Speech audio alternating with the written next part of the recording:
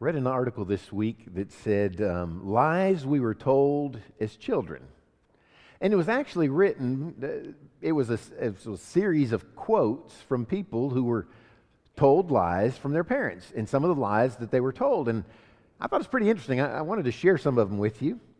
One person wrote, "My grandma would point at the armored money trucks outside of stores and tell me that those are the trucks that take misbehaving children away. My mom used to tell my sisters that the barred-up closed stores in the mall were mall jail, and that's where they put the bad kids who would then turn into mannequins." You know, some of these had to have been pretty traumatic as children. I was told every person gets 10,000 words per month. If you reached the limit, you couldn't physically speak until the new month began. All my dad had to say was, "Careful, you're already at 9,000 words," and it would shut me right up. My dad told me when I was really little that graveyards were just people farms. Here's my favorite. I wish I'd have known this because I probably would have used it. My dad always told me he was terrified of mice and rats, so we couldn't go to Chuck E. Cheese. If you've ever had their pizza, you understand why you might be tempted to use that. But you know, the person that I lie to the most is me. The person that you lie to the most is you. Probably one of the most hated possessions in most of our homes is the bathroom scale. We do everything we can to manipulate the results. We take off our shoes. We strip down naked, even before we eat toast in the morning, because we don't want the weight of the toast. We get on the scale, and then because we think, well, the doctor's office must be more accurate, we go ahead and take 5 pounds off of whatever it says just for good measure. Now, you look at me, but you do the same. With life, we do the same thing.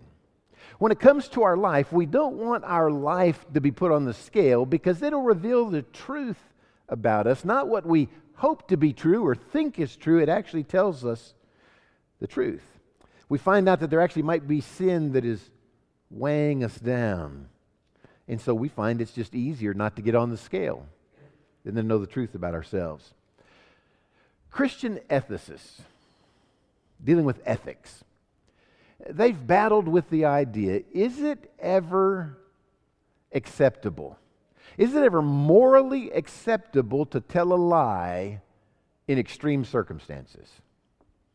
And here's the examples that they struggle with. Rahab was hiding the spies, and the king's men show up and want to know where the Jewish spies are, and she lied to them in order to save the spies' lives.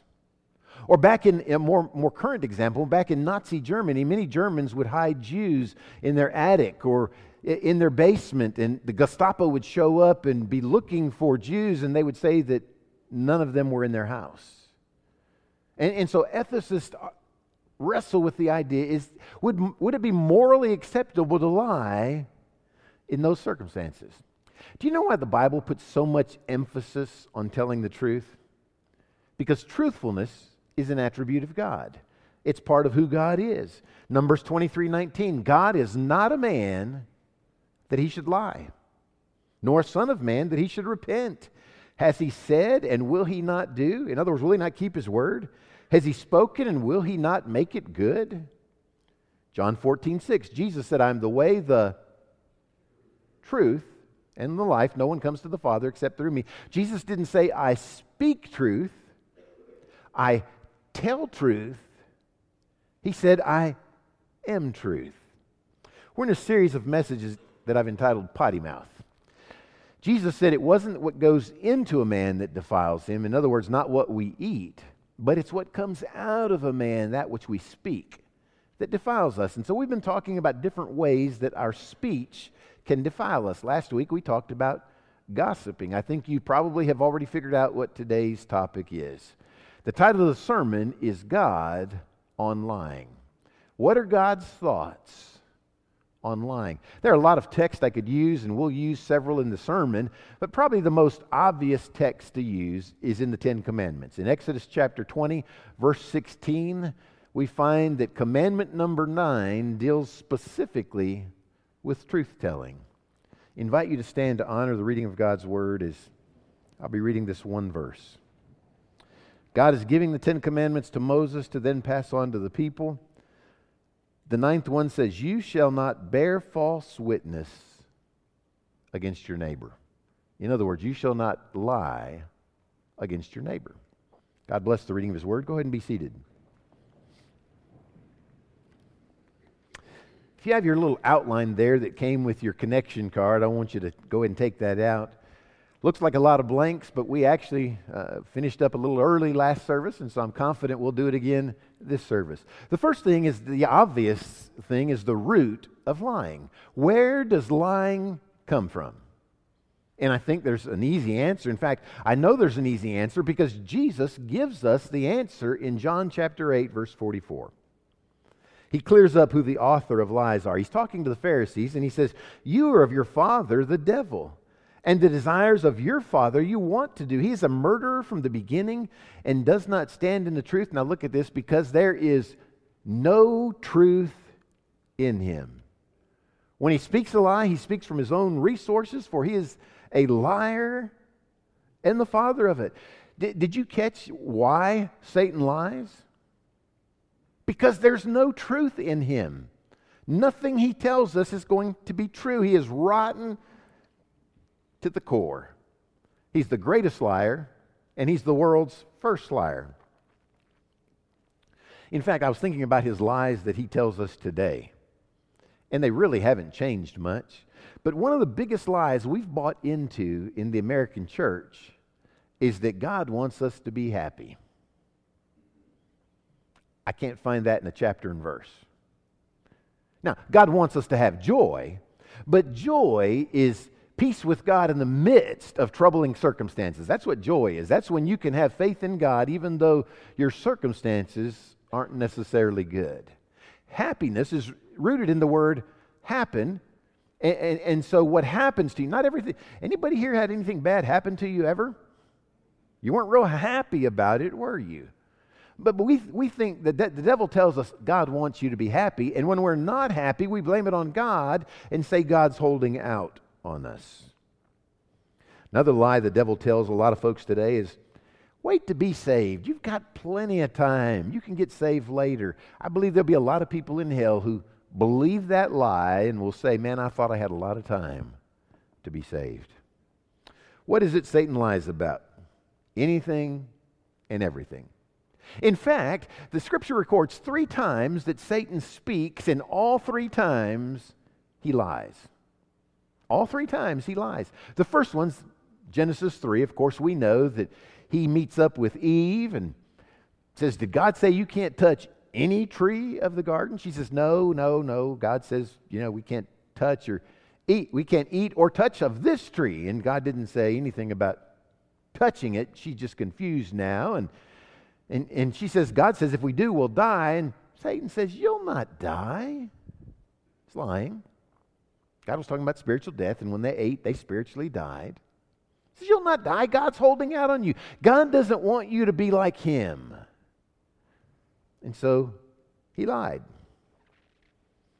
Second instance that Satan speaks is in the book of Job. And this time, he lies to God.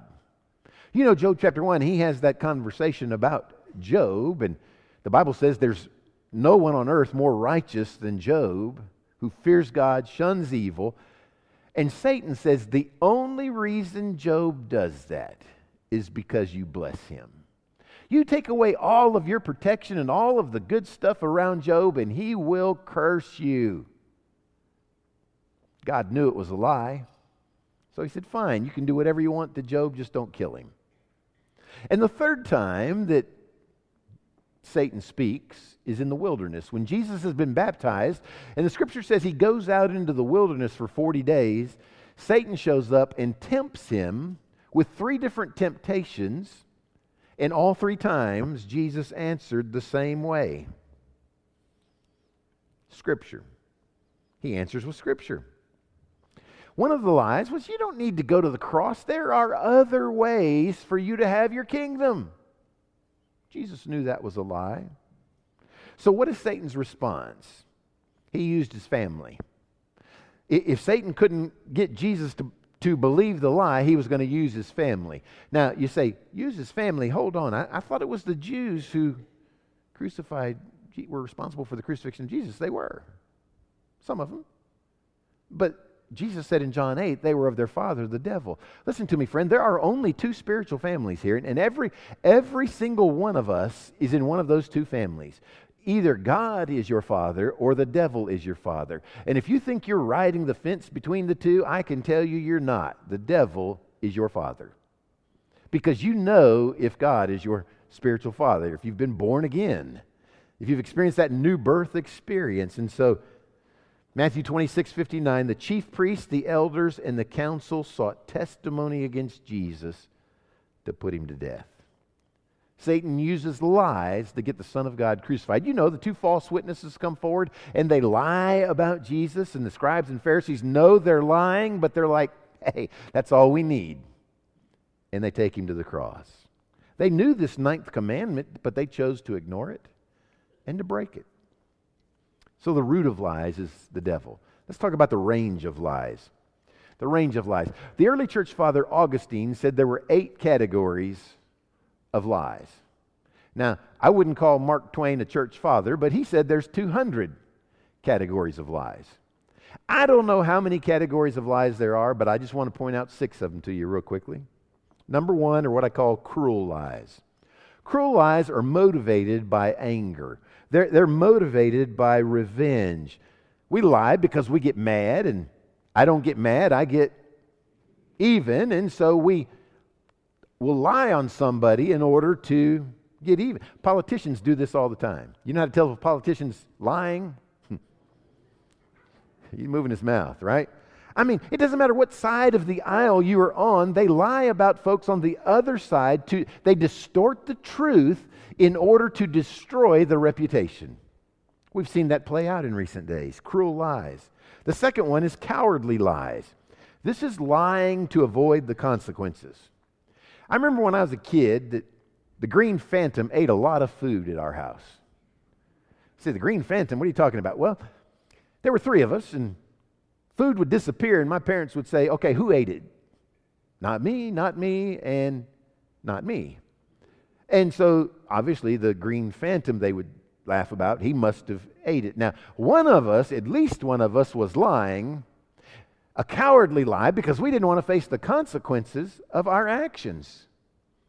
Another cowardly lie is to escape punishment. These 4 boys used to ride to high school together, and they were late one day because they were goofing off, and they came in, and the teacher says, man, you missed a quiz today, and it's a significant part of your grade this week, but I'm feeling generous. I'm going to let you take the test. Now, they didn't really have a flat tire. They were lying to her about that. And so she said, I'm going to let you retake the quiz. And she put them in the 4 corners of the room, and she says, there's only one question on the quiz. Which tire was flat?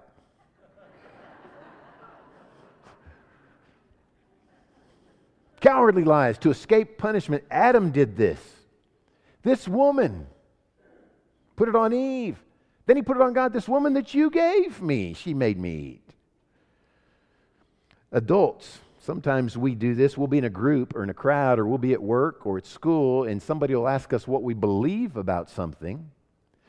And we won't come out and tell the person what we actually believe because we're afraid of the repercussion, afraid that maybe they won't like us or think ill of us because we have that view, and so we lie.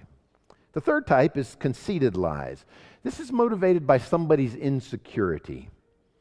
Exaggeration and lying are first cousins. Folks will say, well, I wasn't lying, I was just exaggerating. Well, they're first cousins. It's basically a semantics, okay? We lie to impress people, or we name drop and say, I can talk to so-and-so, and we don't even know so-and-so, but we act like we do. 2009, I read this week about this guy, Antoine B. Womack. Put his picture up there because I wanted you to see him. I'd never read his story, but in 2009, he ran for a seat on the Birmingham Board of Education. Now, it's important to understand, he ran for a Board of Education seat. When he was interviewed, as they interviewed all the candidates, he said he was 23 years old, had graduated from West End High School in Birmingham, and had a Bachelor of Childhood Education from Alabama A&M. With a little bit of research, they found out that Antoine Womack was not 23, he was 21. He had not graduated from high school, he had dropped out, and he had never sat in a college class in his life. It was all not true. And here's what he told the Birmingham News. My campaign is not based on a foundation of lies. Really. He says, my values are not lies. It's just that the information I provided the people is false. That's conceited lies. That's exaggerating because of insecurity. And get this, 117 people voted for him. Out of 5 candidates, he came in 4th. What I want to know is how bad was the 5th candidate for this guy to beat him? That's an example of conceited lies. Calculated lies is the 4th one. This is designed to manipulate people, to get what you want. You say whatever you need to get whatever you want from that person. Those are calculated lies. Some are convenient lies. Convenient lies. You're lying for convenience sake. Sometimes it's easier to lie than it is to tell the truth. You say, well, I've never conveniently lied. Well, if you're a parent, when your children were small and they were in that asking question stage, and it was one question after another, did you ever find it easier just to lie than to go into the long explanation of the truth? They're 4 or 5. Where do babies come from? We conveniently lie. The stork. You know, we don't want to go into the biological explanation of how babies come, and so we conveniently lie so that we don't have to explain. The boy asked his mom, said, Mom, what's a lie? She said, it's an abomination to the Lord and an ever-present help in time of trouble. Now, I think she mixed 2 verses together that don't necessarily go together there. Another lie is condemning lies. Condemning lies. This is motivated by pride. This is living a lie. Judas Iscariot lived a lie. In other words, on the outside, he looked like one of the 12, but on the inside, he was anything but. Jesus said in John 6:70, then Jesus replied, have I not chosen you, the 12? Yet one of you is the devil. Jesus didn't say one of you is being manipulated by the devil, being used by the devil. Jesus said one of you is the devil. In other words, that's his spiritual heritage. How can you spend 3.5 years seeing every single event that the Gospels record and not be a disciple of Jesus? I mean, he was one of the 12. Where Jesus slept, he slept. Where Jesus ate, he ate. Saw everything. And yet he didn't believe. You know what that tells me? That unbelief is not intellectual. There are a lot of folks you know that say, you know, I just can't get my mind around the concept of God. And so intellectually they try to deny God. Judas shows us it is not intellectual because he had all of the evidence he needed. Denying God is a choice. Judas made a choice not to believe. Romans 1 says there's all the evidence anybody needs in creation. So people who say they have an intellectual problem accepting God, it's not intellectual at all. It's simply a matter of choice. In the end, Judas died lost, I believe, and is in hell today, all because of pride, because he failed to get on his knees and repent, failed to admit his need for Jesus, that he was a sinner. You know, I think there's a lot of folks in hell that have baptismal certificates, church membership, and giving records. They have it all. But Matthew 7:22 comes into play where Jesus says, depart from me, you doers of iniquity. I never knew you. In verse 21, they said, Lord, we cast out demons in your name. We prophesied in your name. I mean, they were orthodox. And he doesn't say you lost your salvation. He says, I never knew you. They were doing those things for pride and not because of faith. Third, let's talk about representative lies. We've talked about the categories. Now let's get specific and name a few. The first one we'll not spend a lot of time on because we talked about it last week, and that's gossiping. Gossiping, the Bible calls it tale-bearing. Exodus 23, verse 1. You shall not circulate a false report. Do not put your hand with the wicked to be an unrighteous witness. Should have asked you this last week, but I'm going to ask it to you this week. If you're one of those people and you would say to me, Pastor, I don't know why people bring their gossip to me. I mean, it just seems like everywhere I turn, folks are coming to me with their gossip.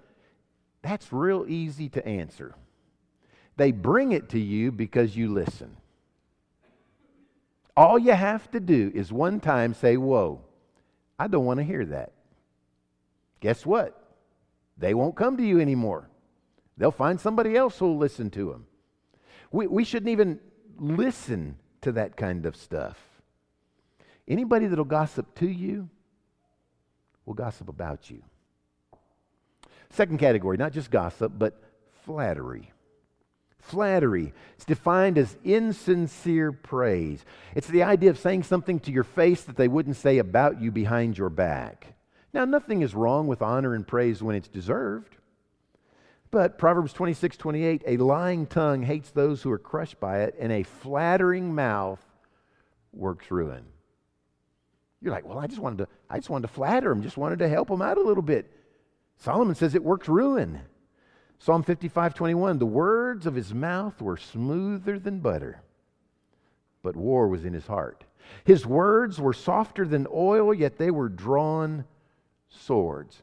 Listen to me, friend. If somebody is buttering you up, you better ask yourself who the main course is. You know, Thanksgiving's coming up. We put butter on the turkey. Why? Because we're about to eat that rascal. All right? If somebody's buttering you up, you're probably the main course. The third representative lie is insinuation. You don't say it, you just imply it. I'll give you an example of lying by insinuation. You could leave here today and you could tell somebody, and this would be a truthful statement, I hope. All right? You could tell somebody, you know, Pastor Tom's a good preacher when he's sober. Now, if you think I'm a good preacher, then that's a truthful statement because I'm always sober. Okay? But the insinuation is there are times when I'm not sober, and so that's a lie by insinuation. Even though everything you said was true, it's still a lie by insinuation.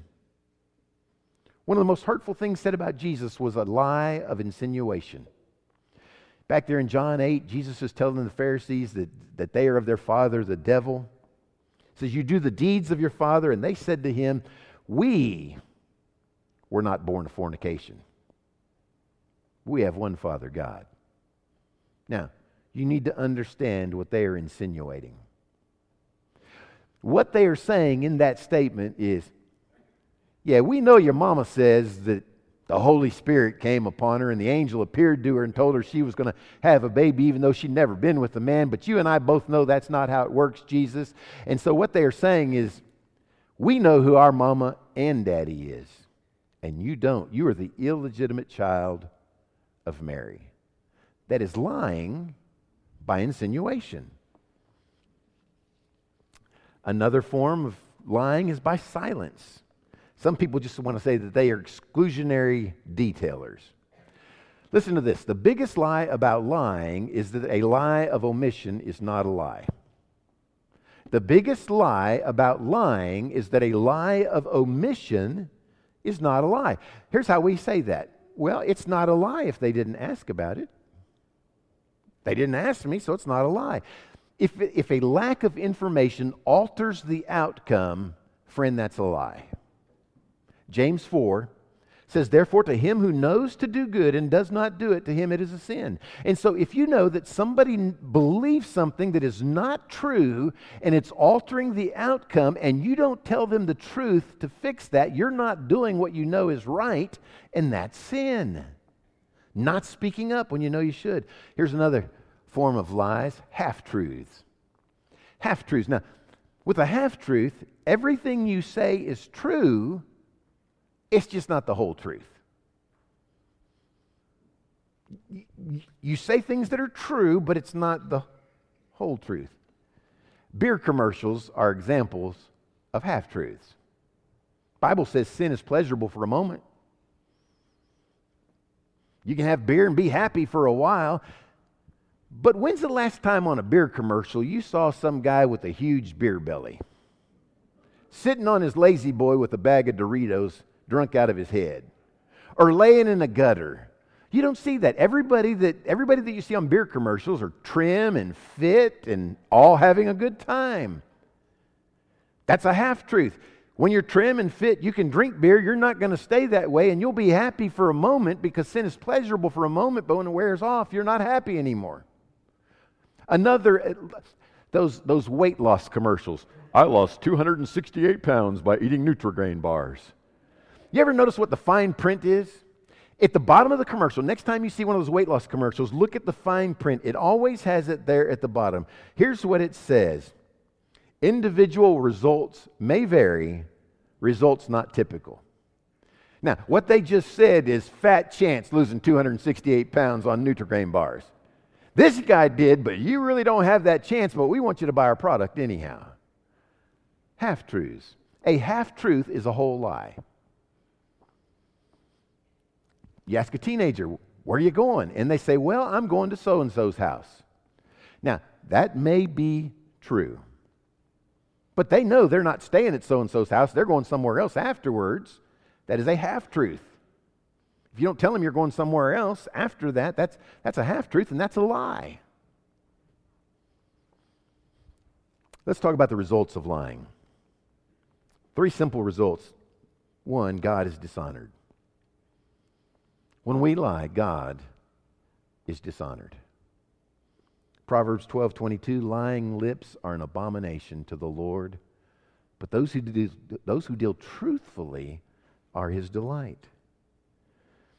Proverbs 6:16 and following. Now I want you to pay attention here to what it says, because something gets on the list twice. These 6 things the Lord hates, yes, 7 are abomination to Him. A proud look, a lying tongue, hands that shed innocent blood, a heart that devises wicked plans, feet that are swift to running to evil, a false witness who speaks lies. That sounds a whole lot like number 2, a lying tongue, and one who sows discord among the brethren. Lying made it twice there that God hates that. The Bible is littered with examples of how lies had consequences in people's lives. Adam and Eve. They lied. Were lied to, and then they lied.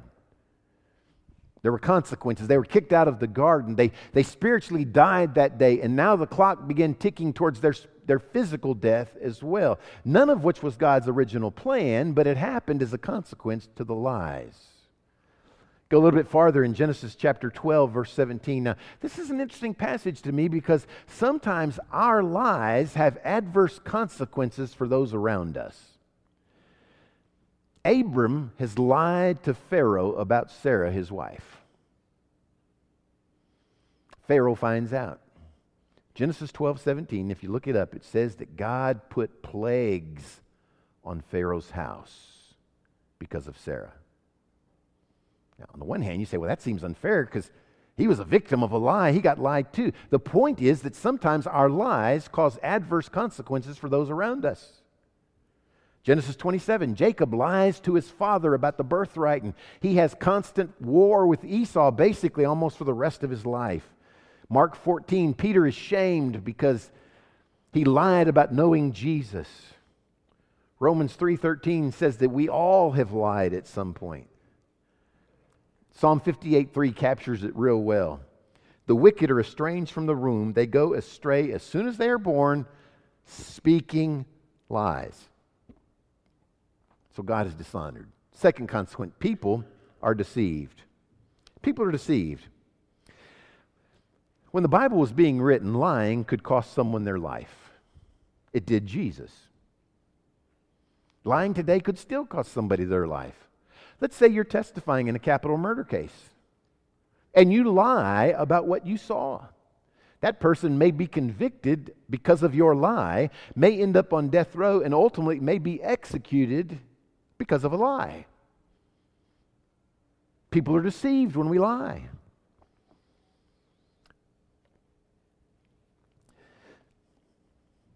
Proverbs 26:28, a lying tongue hates those who are crushed by it. Ladies, when you were getting married, if you're married, how important was truthfulness on your qualities that you were looking for? I'm guessing if it wasn't number one, it was really close to it. I don't think there's many women who here would say, you know, as long as he loves me, I don't care if he tells me the truth or not. No, truthfulness is important. When we lie, God is dishonored, people are deceived, and the third thing, lives and witnesses are destroyed. Every problem in the world today is a consequence of lying. Now you say, hold on, preacher, that's a pretty broad statement. I mean, we got all kind of problems. How can you say they're all a consequence of lying? Because all sin goes back to Genesis 3. When sin entered into the world, it was because of a lie that Satan told to Adam and Eve. And now we have sin, and so every horrible thing that's happening we have as a result of lying. It all began with lies. Let me talk to you about the remedy for lying, and we'll go home. Got to give you the good news. How do you overcome it? If you have a problem with half-truths or insinuations or building yourself up with exaggeration, how do you fix it? Number one, love the truth. Love the truth. Now, how do you love the truth? You have to get saved. All right? Listen to 2 Thessalonians 2:10. Here it is. All unrighteous deception among those who perish because they did not receive the love of the truth that they might be saved. Jesus says, I am the truth. You have to love the one who is truth. You have to love Jesus. And the only people I know who love Jesus are the people who are redeemed. And so the first way you stop lying is to know that you're saved. Now, some of you would say, well, you know, Pastor, I got a problem because I do love the truth. I love Jesus, but I'm still having an issue with truthfulness. Well, that leads to the second thing. The second remedy for lying is to learn the truth. To learn the truth. And you learn the truth by immersing yourself in the Word of God. In the high priestly prayer, I believe it was John 17, verse 17, Jesus is praying to the Father, and he says, Thy Word is truth. Philippians 4:8, Paul tells us, finally, brethren, whatever things are true, whatever things are honest, whatever things are just, whatever things are pure, whatever things are lovely, whatever things are of good report, if there be any virtue, if there be any praise, think on these things. Now, where do you learn what's praiseworthy? Where do you learn what's true? Where do you learn what is worthy? Where do you learn what is honest and just? You learn it in the Word of God. So we have to love the truth by loving Jesus. We learn the truth by immersing our mind in the Word of God. And the third remedy is to live out the truth. We have to live out what we know from the Word to be true. Ephesians 4:25, therefore, Paul says, putting away lying, let each one of you speak truth with his neighbor. So we have to live the truth. There are those of you in the room this morning that Satan is lying to. And you believe him. He's saying things like, you know, yeah, you need to get saved. You just don't need to get saved right now. You got plenty of time. Take care of that later. Get saved next week, next year, 10 years from now. Just wait. 2 Corinthians 6:2, Paul says, behold, today, now is the acceptable time. Today is the day of salvation. Today, if you are under conviction of the Holy Spirit, this is the day that you should be saved. But you're believing the lie. Oh, you got plenty of time. I don't know if I'll be here next week, much less you. You don't know if you're going to be here next week. We both may be in eternity. Don't believe the lie. Satan says, there's no hell. There is. Jesus said in Luke 12, fear him. He tells us not to fear the devil. He says, fear him who after he has taken the life can cast you into hell. That's the Lord God. The truth will set you free. Don't lie to God. confess your sins, confess your faith in Jesus, be saved or be restored today. Father, I pray that we would each allow your Holy Spirit to shine the spotlight on the scale of our life when it comes to truthfulness. God, I pray that we would examine our life and see if we are living the truth, if we are loving the truth, if we have learned the truth. God, for those today who need to be saved, I pray that they would not leave believing the lies of the enemy. Now, Lord, have your will, I pray in Jesus' name. Amen.